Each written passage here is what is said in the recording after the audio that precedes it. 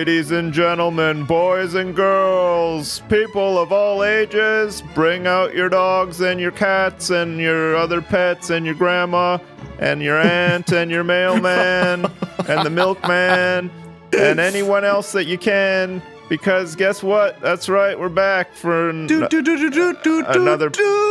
podcast. We're here. That was Triforce. It dropped at the end, but man, that was great. A real good build-up. That was like WrestleMania shit level there, man. Let's get ready to podcast. So WrestleMania happened. A bunch of people were talking about it, and I couldn't care less. All right. I'm sorry, guys. I'm not a wrestling fan. I'm with you. I don't understand the love that wrestling gets. I will never understand. I understood it when I was like 10 years old. Yeah, of course. But I mean, I know fully grown old, people. Yeah. Oh my God, it's WrestleMania. I'm like, you're not a child. What are you're not getting excited. Yeah, it's a SpongeBob SquarePants. It's like, no, it's for kids. Yeah, I felt the same way. Wrestling for me is a lot like seeing Weird Al Yankovic play live at BlizzCon. I lasted about 10 minutes until I thought to myself, I'm either going to kill myself or I have to leave this. Yeah. Yeah, and then you killed yourself, I think, I killed myself, yeah. I'm dead now. Yeah. I'm a ghost. Yeah. And I've come back to warn everybody not to go see. Don't let nostalgia get the best of you. That is the perfect case in point where nostalgia got the best of me. I thought, man. How bad was it? It was just pretty cringy, actually. I was, when people watch you stream and they think that because they played, 12,000 hours of a video game that you're retarded because you've only played like 20 hours of it, and the whole time they're watching you they're saying like, oh my God, this is hard to watch, this is painful, oh dude, that's my life, I'm face palming all the time, I can't stop face palming, in fact my face has not left my palm this entire time. That's 10 minutes of Weird Al Yankovic live for me. That's how it felt. Wow. So it was pretty bad. I enjoyed it. I quite enjoyed it. I mean, I saw what he was doing, and I just went along. I just watched it for the spectacle. Yeah. It wasn't like I was standing up. We were all sat down. Yeah, you were sitting next to Trump, remember? Not Donald Trump. Yeah. Hearthstone Trump. Yes. Hearthstone Trump and his the benign carer? Trump. He seemed to be fucking enjoying it, man. Like, I looked over and he was like laughing his head off and stuff. I'm a huge fan of Trump. I shook his hand, man. It was cool. He looked like he was in the same position as you, Sips. Like, he didn't really like it, but he was sat there because he didn't really have anywhere else better to go. I know.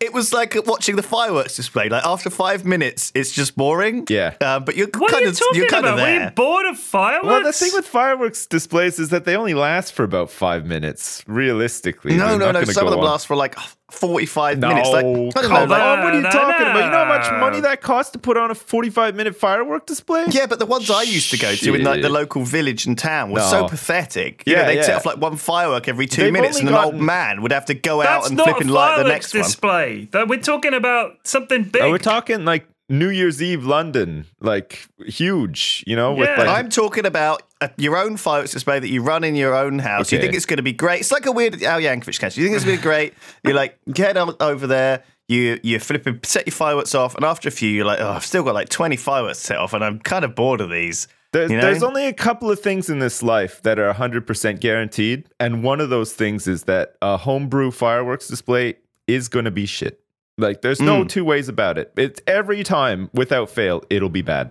Guaranteed. Nobody's ever done a good one. No, and the only time it's good is if it gets dangerous, right? If someone starts shooting fireworks out their ass or out of like a cannon strapped to their arm. Or like, there's I saw a GIF, I think, the other day of a dude who had like a Roman candle. A GIF. And he was holding the stick in his teeth. This is after like a lot of drinking. Yeah. And it went off and it was like a flamethrower in his face.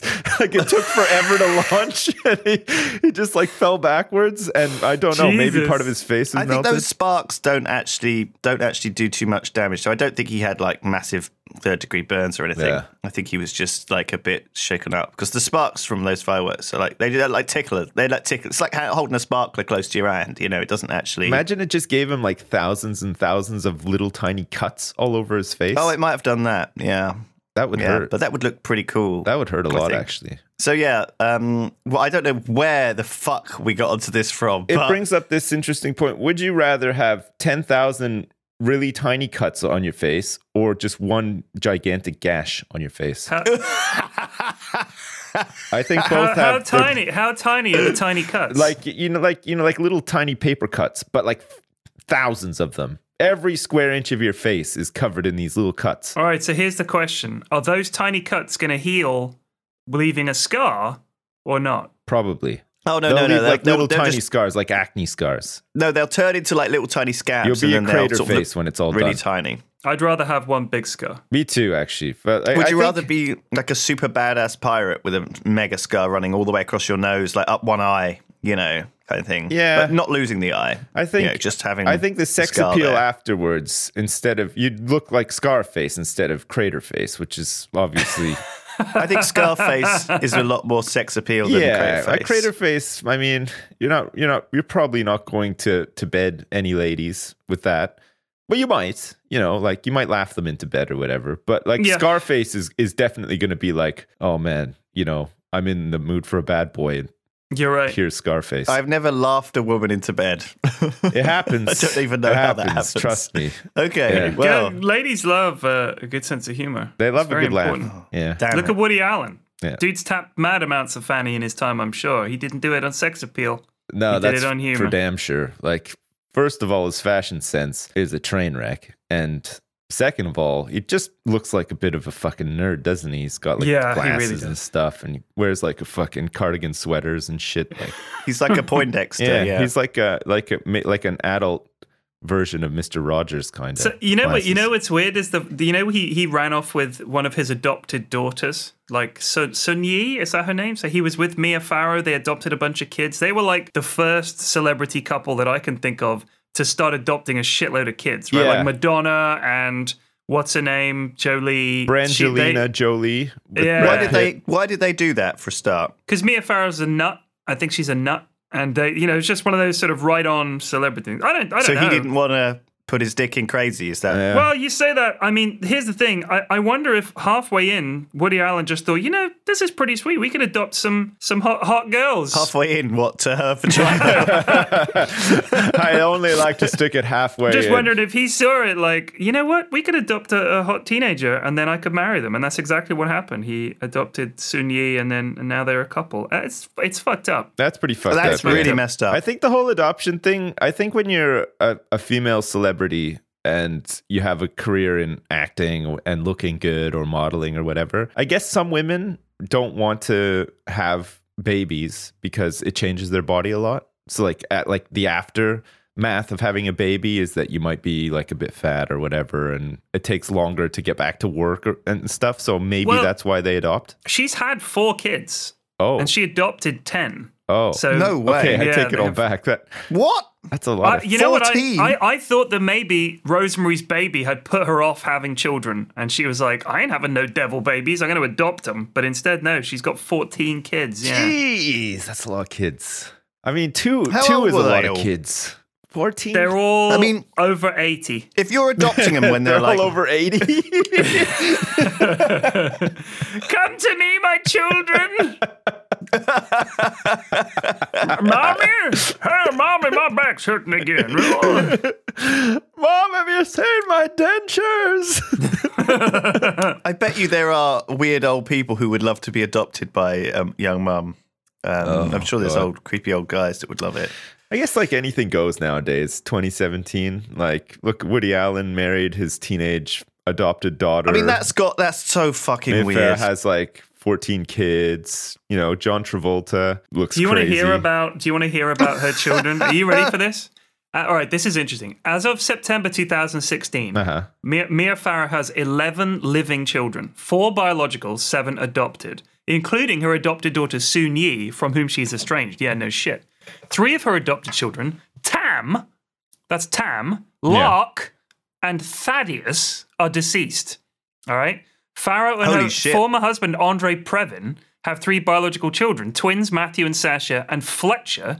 In 1973 and 76, respectively, they adopted Vietnamese infants Lark Song Previn and Summer Daisy Song Previn, followed by the adoption of Sun Yi from Korea. And then she's also got Dylan Farrow. He was known as Eliza for a while, and also as Malone. I mean, what the fuck is going on? She's just snapping up kids and giving them loopy-loo names. What the hell is going on? Gee whiz. Why do celebrities always feel the need to give their their kids crazy names. Because wasn't David Bowie's son called Zoe Bowie, but then he changed his name to Duncan Jones. Yeah. And then, what about like Gwyneth Paltrow and Coldplay guys? Kids are called Apple. like Apple and like Banana. I think they named it when they were in the kitchen. Mango. They're just looking around the kitchen. Mango boy. Spatula. That's a girl.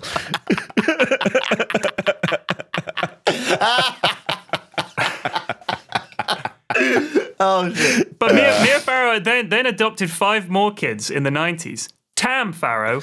Right, this is Tam I can't is even like pronounce it. a pretty typical Scottish like Tam name, O'Shanter, right? So Kaylee Shay Farrow. That's Kaylee Kaeli Irish. hyphen That's Irish. Shay, Yeah, that's Shea. Kaylee Shay. So that's an later Irish known, adoptee, and then Tam was adopted from Scotland, clearly. Right. Later known, that was Kaylee Shay Farrow was later known as Quincy Maureen Farrow. Wow. And then a guy called Frankie Min, then Isaiah Justice, and Gabriel Wilk Farrow, later known as Thaddeus Wilk Farrow. Just changed your name. And named after Elliot Wilk, the judge who oversaw their legal battle. Thaddeus sounds like a fucking Sith. Thaddeus isn't a name you change to, it's a name you change from, right? Well, Darth Thaddeus. he Have you heard the tale of Darth Thaddeus? he died in a car crash. But he'd also shot himself in the torso while he was driving the car, just to make sure, I guess. Like, what the fuck? I know we don't talk about games a lot on the podcast anymore because it's depressing, but I have a tale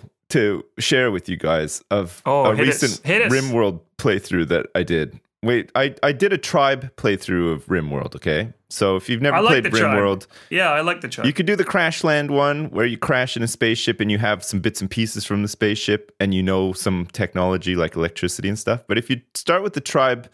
they don't know how to do anything. They can make campfires and they can hunt and gather. And it takes them ages to research. It takes a very long time to research. Yes, and it's hard to survive for the time it takes to research because they get lots of diseases and it's hard to make food and stuff like that. Yeah. I'm doing okay. Like I've almost researched electricity and stuff and I'm doing okay, but it's the winter.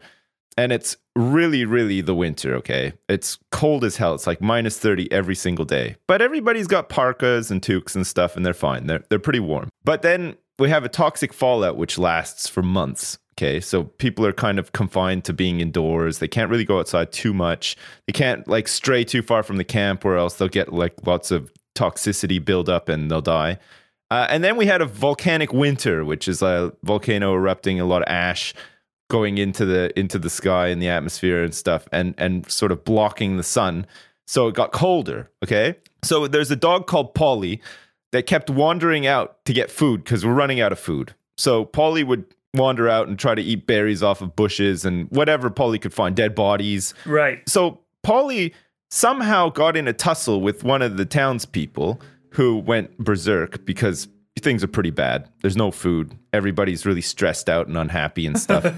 So this townsperson almost punches Polly to death, okay? So Polly is incapacitated in like minus 50 degree Celsius weather and loses literally every body part possible to frostbite, okay? Like the jaw is lost, the nose, both ears, every leg, like the tail, everything is lost to frostbite. But somehow we managed to keep Polly alive, okay? So he's like a tribble. Yeah. He's like, please kill me. There's no, Polly cannot walk. Polly can't leave Polly's sleeping spot at this point, okay? But Polly is still somehow alive. We can't make a wheelchair for Polly. We can't do anything with Polly. Somebody has to manually feed Polly every day.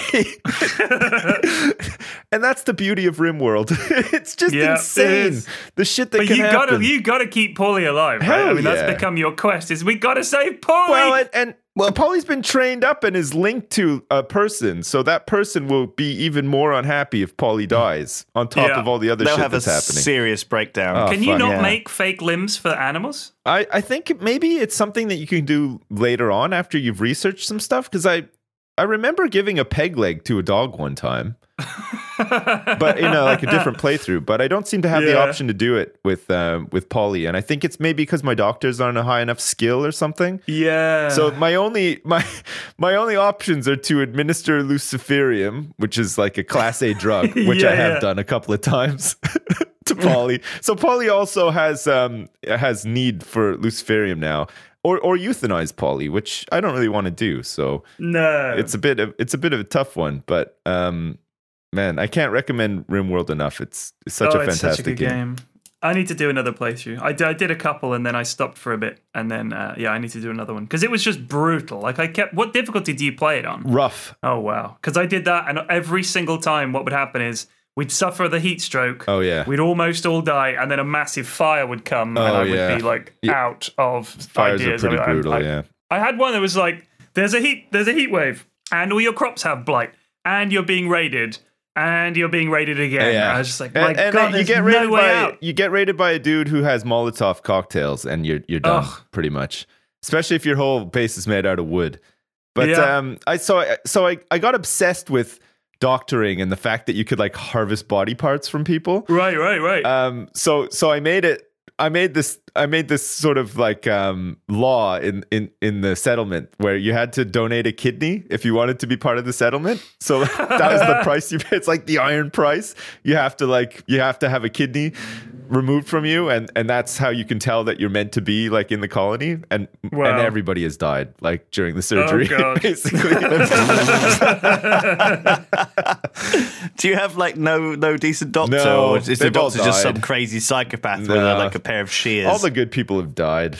Like one of our best guys died mid kidney harvest, and that's when we sort of we reformed the law a little bit to say that if you're already part of the community, you don't have to go through it. You don't have to pay the price. Yeah, because we lost like our best cook to a bad kidney operation. Yeah. Oh man. Right. I had a game one time where I had a guy called Mason who was like a cowboy type, and he got he was our doctor for some reason because no one else could do it, and the chef who was prone to bouts of craziness fought our dog, and the dog bit his arm so badly that it got a bad infection, and we decided we're gonna have to, I think it was his leg actually, we decided we're gonna have to amputate it, and as Mason is amputating the leg, is mid-operation, the infection clears up, but it's too late. So he just had to go through with it and cut off his leg. So he's walking around with a peg leg that he just didn't need. We're like, oh, sorry. Yeah. You could make funny. like a bionic people. You can, but we didn't have the skill or the money to buy one. Fucking so he was just amazing. walking around with his fucking wooden leg that he didn't even need. Oh man. Mason was like, sorry, pard, had to cut your leg off. Oh shit. No, it is very fun. So have you guys done anything of note in the last week? We're back sort of on track now, right? We recorded a podcast last week. We're doing one today. Yep. With any luck, we'll do one next week as well. Yeah. Over the weekend, I went down to Brighton, which I've never been to before. It's quite a nice little town on the south coast. It was a really sunny day. Went on the beach, paddled in the sea, went down the pier, played on the old 2p machines. Oh, yeah. In the arcades and stuff. And I don't know, just had a good time. Cool. Had some Now, had what some do you churros. call those machines? Because I call them the twopenny shoves. But I don't know. Twopenny shovers. But I don't- my nan used to take me to the arcades because she used to live in Clacton on Sea. So when we were kids, we'd get dropped off at nan's and she'd walk us down to the front, and we'd. So it brought back a lot of old memories, really, of hanging out with my nan. And so she'd give us a pound coin, and we get 52p's, and that would last us about an hour in the twopenny shovers. Yeah. Yeah, so it's like a lot of entertainment. You don't get that much for a pound. It's hard to find.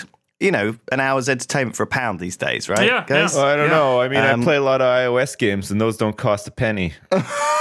And there's lots of entertainment there to be found. So okay, I suppose I'm wrong, but no, I do. I really enjoyed that. It reminded me of it's all of these the smells, like the really dirty coppery feeling of all these old 2Ps and the sort of, I don't know, just the sounds it makes and sort of the smells and of it. Slightly kind of grimy, slightly kind of dirty, but because it's on the pier and it's on the ocean, it's kind of all slightly rusted and slightly the sea air is I don't know, just sort of. It's kind of weird. And we went on the roller coaster on the end of Brighton Pier, which was a good laugh. It's very rickety. So the roller coaster, right, on the end is there's three to choose from. One of them is just spins you around, it's like the Vomit-O-Matic. One of them is like a log flume, and I didn't really feel like I wanted to have wet pants all day, so I was like, meh. And the other one is like a roller coaster, but it looks rickety and dangerous, as all pier-based roller coasters should be. Yeah, okay. yeah. Only the best roller coasters look like you're going to die. when you go on them. It's like the funfair roller coaster. It looks unsafe. It probably is unsafe. Yeah. And that's part of the fun. Well, if you saw how those things were put together, you'd never go on one. Like the people who put them together, especially like the traveling sort of like funfair ones, they just seem to appear in the space of a day. And you think, wow, that's crazy. How did this roller coaster get here? And then you delve into it a bit. You do like a panorama on it, like a investigative report, and you find that the people who've put it together are not trustworthy at all. They smell like cabbage as well because they're carnies.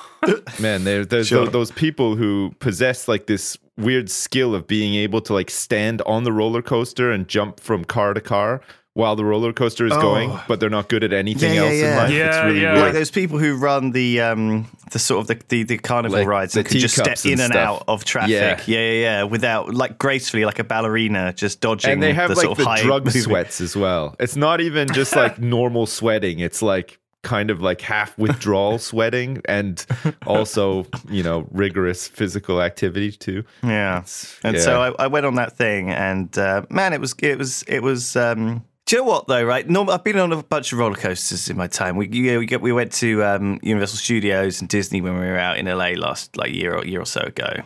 And went on a bunch of the roller coasters there. And they were okay, right? They were quite chill. But a lot of them were kind of VR experience roller coasters, which I'm not a fan of, honestly. Like, if I want to go on a roller coaster, I don't want to sit there and imagine I'm in some sort of fucking video game. Are you talking about the that Simpsons bumps me around. one? Well, not only the Simpsons one, but it felt like all of the newer roller coasters, like the Harry Potter Transformer ones. one was like that too. It was like VR. They sort of all thing. seem to have like you get into a normal roller coaster, but then you pull down some sort of fucking screen or visor. Yeah. And it's like, well, what the fuck am I even doing in a physical environment? I might as well just be doing this in my living room. They're pretty fucking fun, though. Do you know what I mean? Like, they're okay, but I always felt a bit motion sick. Anyway, this one, right? It felt like, I don't know whether it was just my seat, but I felt like the protective bars that come down were like super, super loose. Right. Okay. And so every time we would like bump around a corner or do like a sharp turn or whatever, it felt like my spine was like being like chiropractor was just like snapping it. And so I think I feel a lot better. I feel a lot looser. No, I'm not. It was like, thank God I've been doing a bit of, I basically came out of that roller coaster. I was like, holy shit. Like, thank God I'm like not super, super unfit now, because otherwise I would have like injured myself. I felt like I'd fucking. yeah, but if you're really fat ringer. though, it's just more cushion to protect you. I think if I was really fat, I wouldn't have had the problem. Speaking of getting in shape, I want to hear about your latest conversation with your personal trainer. You know what? As a counterpoint to what Flax just said, I don't want to fucking hear what you're saying to your... I want to hear. I want to know. People have been losing their mind about me, thinking I'm some sort of socially awkward... autist.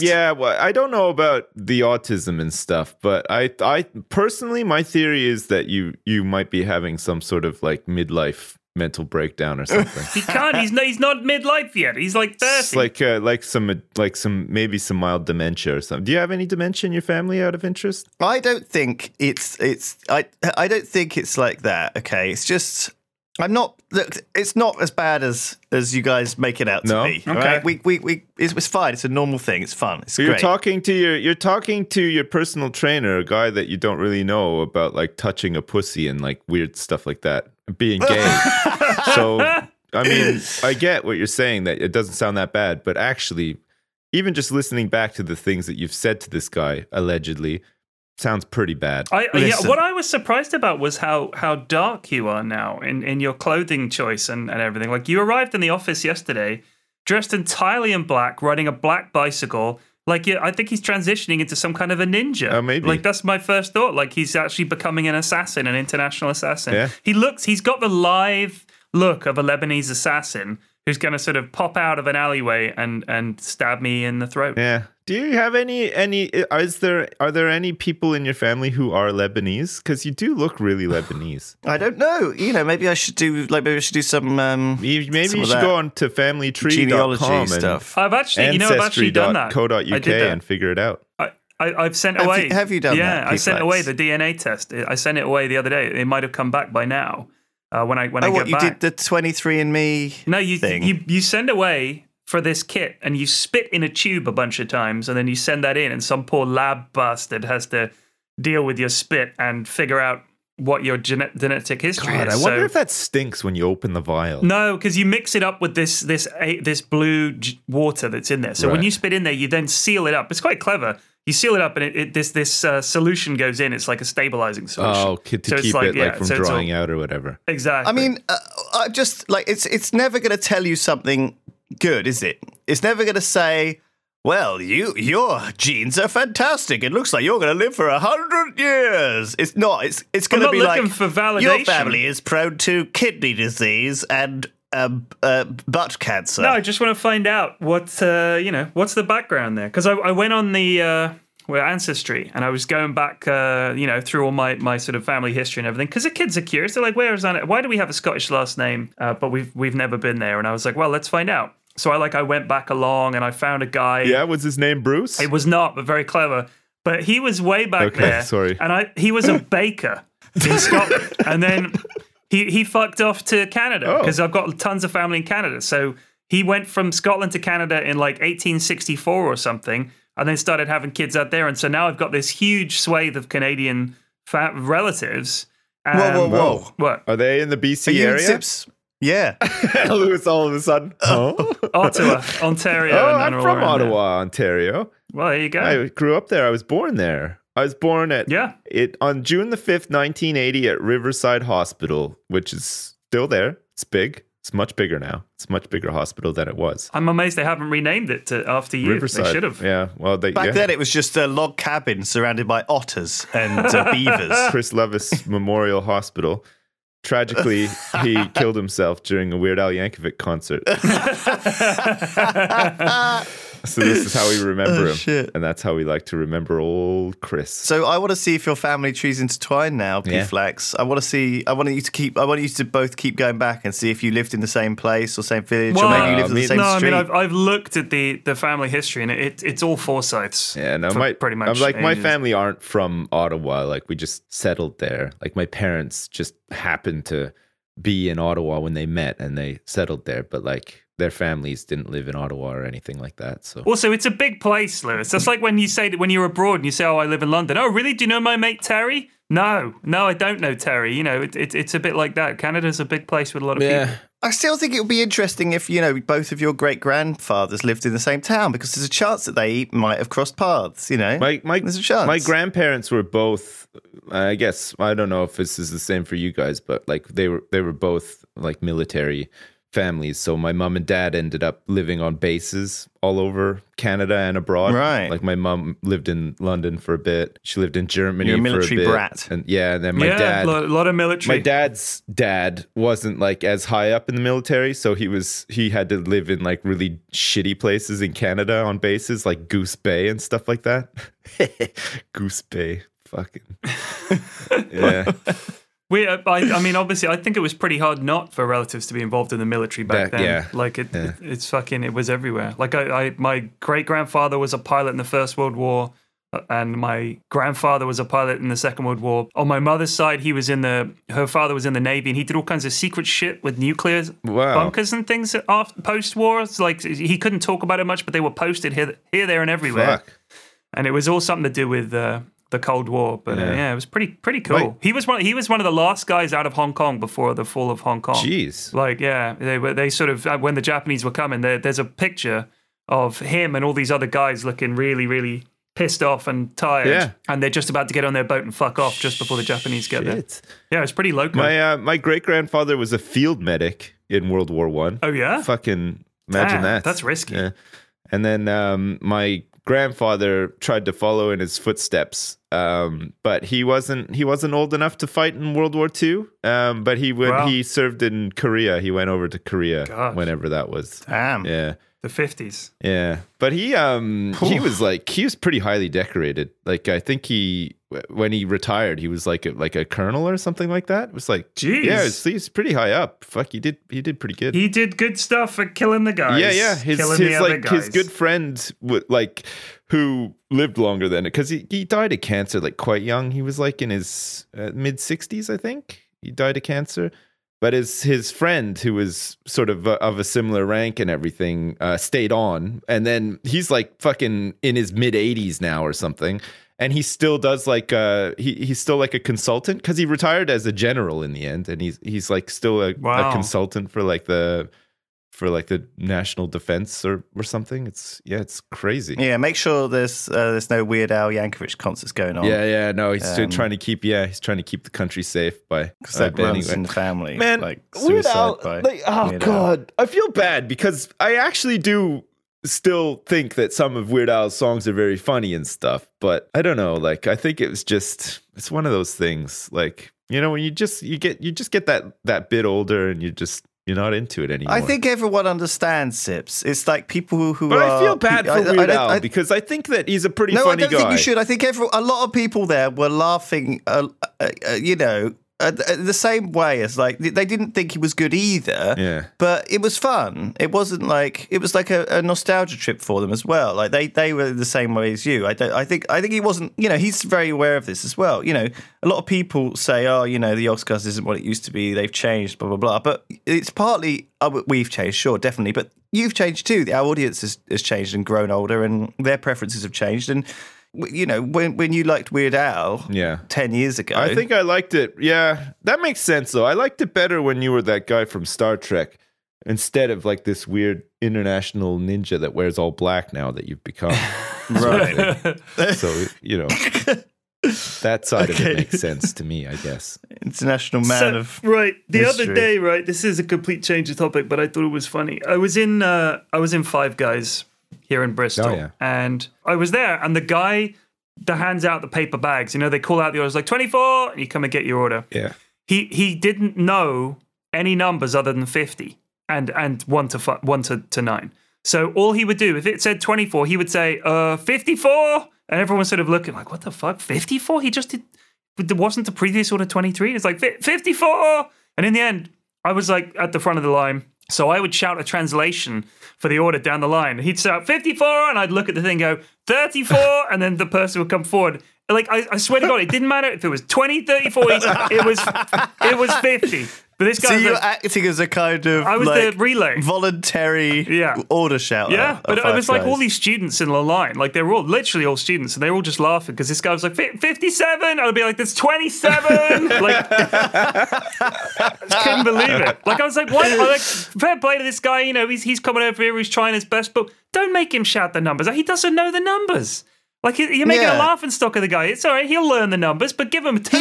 He spent like 20 years flipping. He's a master burger flipper. Oh, he can flip a burger. He can make a fucking Five Guys burger. You bet. Blindfolded. If he knows 1 to 9, he's set though. Why doesn't he just say, he could just do what my son does. If my son doesn't know what the number is, he says, it's a 2 and a 7. Like, he could have just done that. He could. It would have been. Your son's It would have been better than what he was doing, which was really confusing. Jeez. Or just instead of going for the 20 and 30, just know 2T or 3T. 2T7, 3T9. Exactly. Man, what was this guy's beef then? He was just beef. It's a burger joint. Yeah, no, but like, that. No, but what was up with him? Like, well, he was just not a native English speaker. I don't know where he was from. Right. He's a big lad. Okay. Like, I wasn't going to fuck with him. I wasn't going to go up and say, oh, you don't even know your numbers. Like, he would have smashed my face. Right. So I was just trying to help him out. But he sort of, when he came up to me, he slid the bag over to me. And he was looking at the number, and you could see beads of sweat foaming on his brow. Like, he's thinking, I'm going to fucking say 50, whatever. And this guy's... And I was just like, 37, that's me. That guy was like nodding and holding up my thing and like, 37. I took it from him. He's like, yeah, 57. Yeah, you take the 57. So how's Jersey looking in the summer sun? Have you been outside at all? I have actually. I've been outside. We were outside last week, I think, all day. It was pretty nice. We went to the park. The weather's finally turning. We had a guy come over yesterday because I don't know if you remember when you were here, but there's a lot of weeds in my garden. Like, the grass is like very weedy. Like, if you cut it short, you can't really see it, but when it starts to grow, lots of weeds come in. Remember, like, around the fence and stuff, there were like bushes and stuff that were never tended. They were like all dead, and like there was like a little like palm tree that was kind of dying and stuff. Yeah. So we got rid of all of that shit. Okay, like all the planters, everything it's completely gone, and we're getting rid of like the big vegetable patch that was there as well. And and we're gonna get a guy in to lay some new turf, but he has to do like a weed kill of the whole backyard basically, because he said, if you don't kill the weeds, they'll just grow up through like the new turf that he's gonna lay, sort of thing. Yeah. So that's what we're doing now. We have to get all that done, but it'll be good when it's done. We'll just have like a nice. It'll look like a golf course, like a putting green when it's all done. We're gonna get and we're gonna keep it only the size of a snooker table. Well, it's gonna be So like it'll be good, because then in the summer when the weather's really really nice, then we could just lock the kids out of the house and they could play in the backyard. We don't have to worry about them eating weeds or anything or plants, because it's just gonna be turf and a trampoline. That's it. Sounds like heaven. Do you have a back garden, P-Flex? Yeah, we got a back garden. My wife went to. We thought we had a back garden. Okay, I'll tell you all about my back garden. But my wife went to a kids' party the other day, and she just came back. She's like, "Holy shit, that person's house is fucking ridiculous." And I was like, "Oh my god!" Like, it's a couple of roads over from us. Their garden was the length of our entire house and garden. Like, that was just their garden. So she was kind of jealous of that, and she was like, "Oh man, their house was so beautiful, and it was all spick and span, and it was just stunning." And all the other parents are going, "Oh my fucking god, when we have to have them over to our house for a party, I'm gonna feel like scrubs." But it is what it is. But we have a back garden that it used to be like a really like one of those patches of grass that you get in London back gardens. Like, all the houses are pretty close together. Most people have had their lofts converted, so they're all like 3-story houses now. So the grass gets like no sun. It's like the saddest little patch of grass. Like, it's just clumps of weeds that can persist there. So we paved over it with stones, and we left like flower beds at the back and stuff for drainage and to grow flowers and bushes and trees and shit. Now, the guy behind us, I'm sure I've spoken before about the Russian spy that lives behind my house, right? No, I don't think I've ever heard of this guy. All right, so the house that my garden backs onto their garden and then their house. So, we're sort of, he's in the next road, our houses back onto each other. So he's not really your next door neighbor. He's like your backdoor neighbor. He's my backdoor neighbor. Yeah. I've seen him once in the... Have you ever been around the front of his house? Yeah, I'll tell you all about it. Okay. I've lived in this house for, 14 years now. Maybe 13. And I've seen this guy only one time in that entire period. And yet I've often seen light on in the nighttime, like in the downstairs, or I've seen maybe occasionally a light in the upstairs. It's very strange. I have watched it through binoculars because I'm so curious. I'll sometimes peek and see what the fuck is going on in this house. The upstairs back window, someone's put a wardrobe in front of the window, so half the window is covered by a wardrobe, which is not something you'd ever do if you were using that room. That's a fire hazard as well. Like, if there's a fire in the house, you can't escape out the window. You have to keep the windows clear. They don't need to escape. There's no one fucking there. Like, they have a loft conversion, but I've never seen a light on up there. So it's just an abandoned attic at this point. Now, about 8 years ago, because I've been really keeping an eye on this thing because it's so weird. The upstairs window so not the ground floor, the first floor, the back window there. It was fully lit up, right? There's no curtains in there, so no one ever uses that room. It's fully lit up, and I was like, I'm so curious. I got to see what's going on in here. I've never seen that light on. So I got my binoculars out, and I'm peeking through, and there's a guy in there, a youngish guy, and he's got his hands on his hips, and he's looking, and he's got all this computer equipment laid out on the floor, just like racks and like a hard drive and all kinds of bits of computer stuff. He's in there for about half an hour looking at it, and then he just turns the light off and leaves. Never seen this guy again. Never seen anyone up in that room again, so I don't know what the fuck was going on up there. Maybe it was the dude from WikiLeaks. Yeah, it's like Snowden or whatever, but it was just so fucking weird that this... So sometimes I'll go around the front, and it's like the front door is so overgrown. There's all shit growing all over it. Like, you wouldn't think anyone lived there. You thought it was abandoned. There's like a cobweb over the door and stuff. But then a couple of days later, you'll see that all that's gone, and the door's clearly been opened. Like, there's sometimes recycling is left out, but sometimes there's just a stack of shit piled up on the... So it's like, what is going on with this house? And then to add to that, I found out that around the side there's a little path, and that actually the ground floor is one flat, and the upstairs is a second flat. Oh. So it's actually two separate apartments. But the door to get into the upstairs is literally completely overgrown. It's like there's no way you could get into that door. It's so overgrown. There's so much vines and shit growing over it. So I'm like, what is going on with this house? Like, the houses where I live are worth a lot of money. Why is someone let this place go like that? So it just blows my mind. And their back garden is an actual jungle what was a weed when we first moved in there is now a tree. There's a tree growing in his garden that's gone from weed to tree. It's so fucking big. Holy shit. So it's just the weirdest situation. It sounds like The Burbs. You know that movie with Tom Hanks? Yeah, it is. Yeah, it's just like that. Sardine. It's just there's going to be a murder mystery like in your neighborhood any day now based on your sleuthing. God, I love that movie. Satan is good. Satan is our pal. That's a great movie. I haven't seen that movie in years. Oh, it's got so many good maybe quotes. It's like a safe house, or like maybe it's like a bank owns it and they just have it as an investment. Maybe it's like where Nico Bellic lives. You know, he's just... Who's Nico Bellic? The guy from... from GTA 4, right? Yeah, the Russian guy. Right. Maybe the guy's in prison. No, he's not. It. Here's the thing. One of the guys, one time we were having a street party, and there was one of the guys that lives in that road was in our street party, and I said to him, "Do you know anything about the house we back onto?" He was like, "Oh yeah. That guy lets me park my motorcycle in his front garden sometimes because it's there's no off-road parking around here." And in exchange for that, I keep an eye on the house for him. I was like, "Where is he?" He said, "Oh, he does a lot of business in Russia." That's what he said to me. He does a lot of business in Russia. Man. So I was thinking, all right, maybe he's a businessman. Yeah, fair enough. But as time's gone on, now I'm starting to think maybe he's a fucking Does he spy. wear like tracksuits a lot? Like I said, I saw him one time only. Oh, right. One time. Was he wearing a tracksuit? No, he was not wearing a tracksuit. Okay. He was hacking. Shattered all of my stereotypes of he Russians. was hacking in the street. Yeah. Dimitri, we must hack mainframe and steal data. And I thought, what's going on with this guy? That's weird thing to say. And that was the last I saw. That accent was subpar. I think Lewis needs to do his. Oh, let us run, Dimitri, quick! FBI are onto us again! Catch us in their servers! Quick! Bring the firewall back up! So no, I'm interested about this street party that happened, P-Flax. Yeah, people have street parties. What's unusual about that? It's London, Lewis. It's not fucking Brazil. It's London. They have street Brazil? parties all the fucking time. It's like New York. They have street parties too, like... They get hot dogs and hamburgers and they listen to loud hip hop music and stuff. They close off the street. We put up some bunting. The little tent goes up in the middle of our street, and our street and the next street will be invited. We'll have a barbecue. We had a hog roast the other year. Whoa. So, you chip in and you get some live music and everything. It's good. It's really sweet. You meet all your neighbors that you never speak to for the rest of the year, and because it's London. Like I've got people. My entire relationship with them for the last 6 years has been.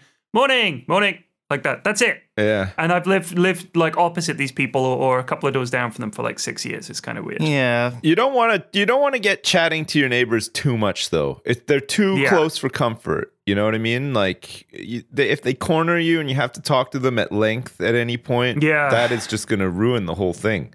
You don't want to be chatting to your neighbors. You have to keep them at arm's length, just like a nod and a smile and the occasional good morning. I read a book called, I think it's called Watching the English, and it's a book about, it's like studying the weird social habits that we have. And one of the golden rules that I thought was really true is if you see someone in their front garden, it's perfectly all right to say, "Hey, how's it going?" You talk to them. But if you see someone in their back garden, you do not talk. Yeah. Like that's like the private space. And I thought that was so true. Like if you're in your back garden, you pretend the other neighbors are not there. But when you're in your front garden, you're like displaying yourself like a peacock to the world. You're available to be spoken to. I thought it was interesting. Yeah, it's like your storefront is open. Exactly. You can just sell some, beans that you've grown in your garden or whatever. Magic beans. Magic beans, yeah. Oh shit, that reminds me. I've got to do a lemonade stand this summer. Promised the girls for like the last 2 summers that they could do a lemonade stand. What kind of Americanized bullshit is have this? You ever done a garage lemonade sale stand? like in your front lawn as well? No, I mean they want. That's the thing. Now that once I agreed to the lemonade stand, right? I feel like the local council. They're trying to push their luck. Like they don't have a business license yet, and they're already trying to expand their business enterprise. They want to offer ice creams now, What? old toys. They want to be able to sell. And they want to sell a variety of drinks. And my eldest said maybe we could sell beer. I was like, all right, sweetheart, I'm putting my foot down here. Wow. Holy shit. A, whose beer are you going to sell? Mine? That ain't for sale. All right, that's my beer. B, you ain't got a license. Hey, but all right, what the if- police will look kindly on a child selling lemonade. Beer? No. Flex, They'll what shut if us she down. sells it for more than you bought it for, and then you could buy more beer with the money because she's a kid. I'll have to She's a go cute out of the kid, house right? to buy beer. No, it come ain't on, gonna you happen. live in the UK. Just order it online. I think we would get shut down. Do a home delivery. Jeez. We could do it under the table like a little speakeasy. Like they could sell the hard lemonade or whatever. That's kind of fortified, but the kids aren't Right. allowed it. Like we could do that. That might be funny. The special. Hey, listen, on the topic loosely of Jersey and England and stuff. So you guys are getting a new pound coin, right? Yeah, they're phasing out the old ones. A big deal. And the new one is going to be different, and it's coming in, okay? Yeah. And this affects us somehow, okay? We were over here, and we were happy with having in circulation some pound coins, yes, but also very popular locally, because Jersey has its own money, which is it's pound for pound sterling, but it has like Jersey stuff on it, and it's printed over here and stuff. Yep. We have pound notes over here, which is awesome. Oh wow, yeah. And they're fucking phasing them out now because of this new pound coin. Like they're just going to adopt the new pound coin because apparently it costs too much money to print pound notes. How does it cost more money to print pound notes than it does to fucking do whatever they're going to do with these pound coins? I think it's to do with longevity. I mean, I have pound coins that are fucking ancient. Like you'll see these ones that are like from when they first came out still knocking about. Yeah. But the notes, they decay real fast, I think. I guess so. They get all because they get sweaty used a and gross lot, and right? stuff, Yeah, exactly. I mean, they're in kids' pockets probably. But they're so fucking good though. Like I wish they just keep them, but they're going to phase them out now. Right. For example, here's a pound in my pocket from 1983. Okay. So this coin is probably older than most of the people watching this podcast. So it's pretty fucking old. I was 3 when that was issued. There you go. The issue is they get forged a lot. Like I can't remember what the forgery rate is for pound coins. 1 in 30. It's high. It's high. 1 in 30 current £1 coins are counterfeit. Really? Yeah. That's crazy. Yeah. So what? Have you never seen one? Did that all happen just like in one go? Like somebody just fucking made a whole bunch of them and they were like really good and they couldn't stop them or something? I think it's an ongoing thing, isn't it? I mean, yeah. But they're super easy to forge. So these new ones are going to be like 12-sided or something and they're harder to forge. They are the most secure coin in the world. Like if you look at them, they look like a nightmare to make, but they are absolutely fucking amazingly difficult to forge, I'm sure. It's got all kinds of details. And so how are they gonna do the check? Are they gonna check a pound coin the same way that they do with like the marker on the notes? You pay with a pound. They have like a little like thing that they have to put the coin in. The little jeweler's loop out. Oh yeah, biting it and shit. This pound looks looks good. So like, surely we're almost at the point now where everything should just at least cost a pound and no less. Like when are we going to start getting rid of fucking like 50 pence and 20 pence and pence in general? Well, I mean, I was thinking this when I was on the 2p machines. I was like, what the fuck do we use 2p's for other than putting them in 2p machines? I honestly think that's probably the greatest use. I bet 2p's see more use in those 2p slider machines than anywhere else in Britain. Like, that's the last bastion of the penny in the They're 2p fucking bit. annoying. It really like, is. to put it into 2p coin is the size of a loonie in like the Canadian dollar coin. And like, you know, fuck, it sucks having a bunch of those in your wallet. You know, like They're they're so massive annoying. And the 50p coins are even fucking worse. They're huge. Like, jeez, it's like now a fucking... you leave the 50p They alone. It's like a 50p fucking down a dinner lot. plate in your You wallet. leave the 50p alone. It's a good coin, dude. They halved it. It was much bigger, and it was It much. was And what much, about much the bigger. Yeah. 2 coin can fuck off. Holy shit. That's a great coin. It weighs The more than my £2 coins car. are a very solid You coin. leave our coins alone, all right? I'll give you the 2p and the 1p, and a 2p and the 1p are shit. Fuck a 5p's 5p, are awful. right up the 5p's arse. But can fuck right off. You too, leave yeah. the 50 and the 20 and the pound and the £2 alone. There's a good coin. I don't want those coins in my wallet. You Okay, shouldn't be keeping them in your wallet anyway. Where am Who I keeps supposed coins to in their keep wallet? them? I want to In spend your them at some pocket. point. Jeez. In your pocket like a man, all right? You don't keep coins. I'm going to lose them all. No, Put you them keep in the them in your charity pocket. pots. Use them as tip jar. Jeez. You don't keep coins in a I wear track wallet. pants like all the time. They'll fall out. Don't carry coins and track pants then. Well, where am I supposed to carry them then? I need one of those bum bags. Don't carry coins. What do you That's need coins why for bum anyway? bags exist, because of track pants. It's Honestly, true. since contactless has come along, I fucking don't carry cash ever. It's like, it's really hurt the hobos and stuff because no one, contactless has really hurt. But listen, bums. what about when you go to a country that doesn't have that shit though? Yeah, it's true. Like, it's okay I for found you. that in America, it's all you still have to sign for shit. Yeah, like no. that's Canada, amazing. it was all contactless and putting your pin Really? in. And I didn't take a single Canadian dollar when I went to Canada, and I paid for everything and on my one card, and I never got it. Yeah, but the thing is with that, okay, is that It's like all that shit goes into a computer, and they can tell what you're spending your money on, and they can fucking figure out your spending habits, and then you start getting weird letters in the mail saying like, hey, I noticed you were in Canada 3 months ago and you bought a whole bunch of weed liquid for vapes. Now we have, I fucking hate that shit. Like, that's why cash is awesome, because it's so fucking random. You can't fucking trace it. Like, I know there's marked bills and shit like that, but like, you know what I mean? They can't fucking figure out your spending habits and shit. And like, they try to do it at airports, right? Like with your fucking, you need to have your boarding pass if you want to buy something. Why the fuck? Like, I don't want you to fucking know who I am. Like, what if I'm fucking buying a ton of lube or something and I don't want anyone to know about it? Yeah. You know what I mean? Like, these people can fuck off. Seriously. I should be allowed to buy lube and nobody should be able to find out about it, is what I'm saying. I don't think they get a detailed breakdown of a receipt. You know, you could be buying a double-ended dildo and they're not going to How do you know, though? specific. You're assuming that they don't, but maybe they do. Maybe they're, like, building a case against you right now. You know, they'll just arrest you for some reason. You're like, what did I do? And they're like, you're a terrorist. And you're like, well, how? And well, we noticed that you bought a whole bunch of lube. You're a sexual terrorist. And then you're like, well, fuck, I should have just used cash and I would have never been in this predicament.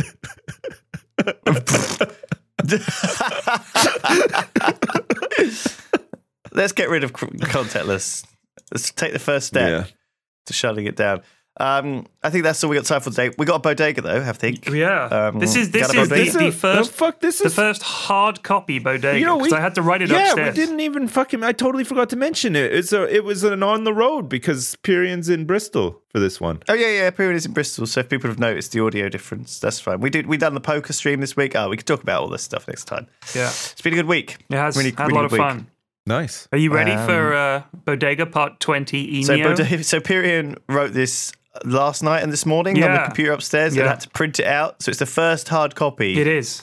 Of a bodega. The first hard copy of a bodega. And I need to figure out how to send myself the digital copy so I have it to go in the collection. Right, email it to yourself. How about that? Are you ready? Yeah. Bodega, Part 20 Enio. Nice. That was your idea for last week. Yeah, no, that's good. I'm glad that you remembered and you kept going. Tamira sat back to the wall in the darkest corner as she had been trained. The Wallop Bar was a bar like few others. Instead of paying an entry charge, customers were expected to show a life insurance policy at the door, and those without weapons were turned away.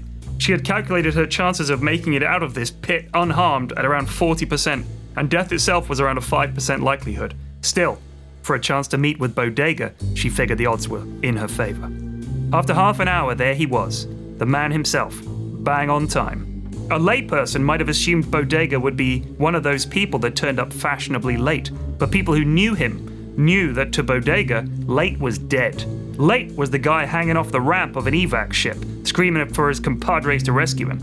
Late was a co-pilot mistiming the jump to hyperspeed and getting caught in an exploding nova. Late was a Filtruvian sliphound begging for mercy while a gunch crunk smarkled like a Trevenwonk at the biannual Gremfrith. Late was nowhere. Bodega sauntered in without a care in the galaxy. Tamira felt her undergarments getting a little tighter, a little hotter. Yeah, so what? She'd always had a crush on Bodega. It didn't have any effect on her ability to do her job. That's why they could still work together from time to time. Bodega scanned the bar casually, saw Tamara immediately, and began approaching. Tamira felt her face flush in response. Be cool, she told herself. Tamira, how's it hanging, pard? Asked Bodega. She played it cool.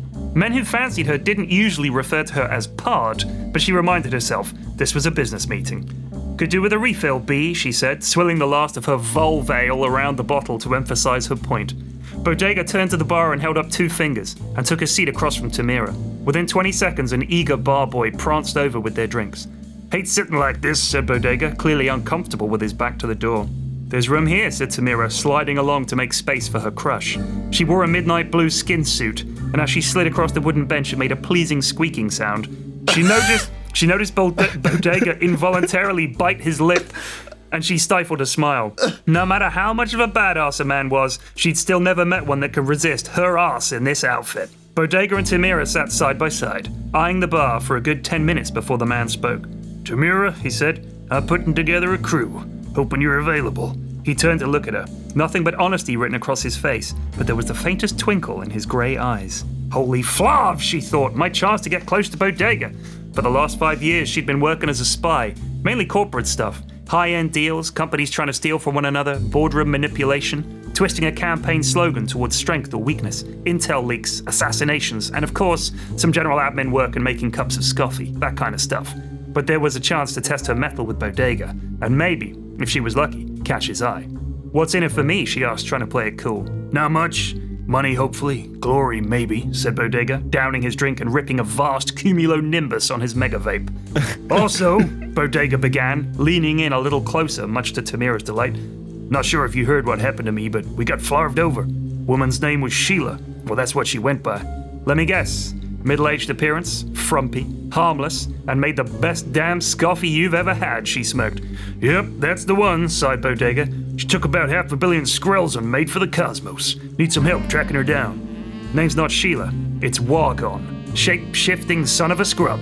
And he's a bad mother. Tamira was cut off mid-sentence by Bodega's expression. His smile had dropped. His eyes were on the door. Tamira turned to see what had caught his eye, and right on cue, in walked Wargon, disguised for some reason as Sheila. Well, I'll be flarved, spat Bodega, pulling his las gun under the table. Not here, and not yet, said Tamira, placing a hand across the gun and tilting it away from Wargon. Tamira, that bastard stole $500 million from me, and in my book that means it's party time, said Bodega, pulling a second gun out of his coat with his other hand. Bodega, please, Tamira insisted, using her other hand to push the second gun aside. Tamira, I ain't letting this fool get away from me, said Bodega, angling his left boot towards Wargon, a small lasgun barrel visible at the toe cap. Bodega, trust me, pleaded Tamira, using her right foot to angle Bodega's boot away from Wargon. We need to know who he's meeting first. I don't care who he's meeting, said Bodega, using his remaining leg to point a toe cap towards Wargon. You need to wait, hissed Tamira angrily, as she worked her other leg over and pinned Bodega's last leg to the bench. She was straddling him at this point, her back to Wargon, her face close to the sinewy cowboy writhing below her. Bodega looked square into Tamira's eyes, his face full of fury. A braid of her hair slipped from her head and touched his face. Then her lips touched his, and suddenly Bodega had forgotten all about that varmint Wargon as he and Tamira smooched like teenagers right here in the darkest corner of the Wallop Bar and Grill. Okay, Pard, we'll play it your way, said Bodega, breathless as their lips finally parted. Good, said Tamira, and honey, please don't call me Pard. Bodega tipped the brim of his hat and looked a tad sheepish. Wargon, in Sheila form, was sat at a table around 30 meters away at the far side of the room. Bodega and Tamira sank back into the shadows of their cubicle and watched as Wargon ordered a drink and eyed the door. Around 15 minutes later, a figure in a dark red suit entered, face obscured by a desert cloak. They glanced around the bar and finally took a seat across from Wargon, who pushed a package across the table towards the cloaked figure, who then pushed a small red disc across the table back to Wargon. They shook hands and then both stood and left by separate exits.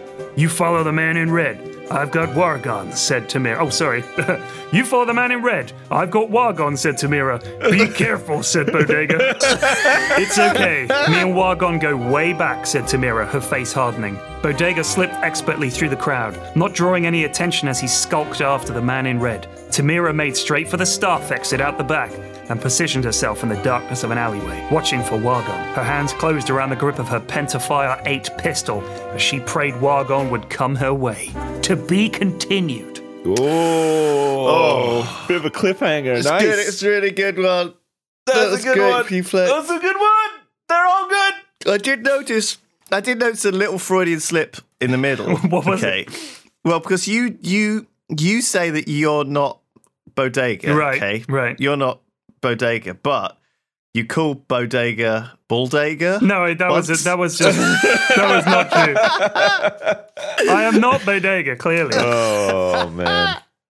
I like to think that you are Bodega. The ladies love Bodega, and he has a firm head of hair. Like, come on. He's got good. like a Elvis hair.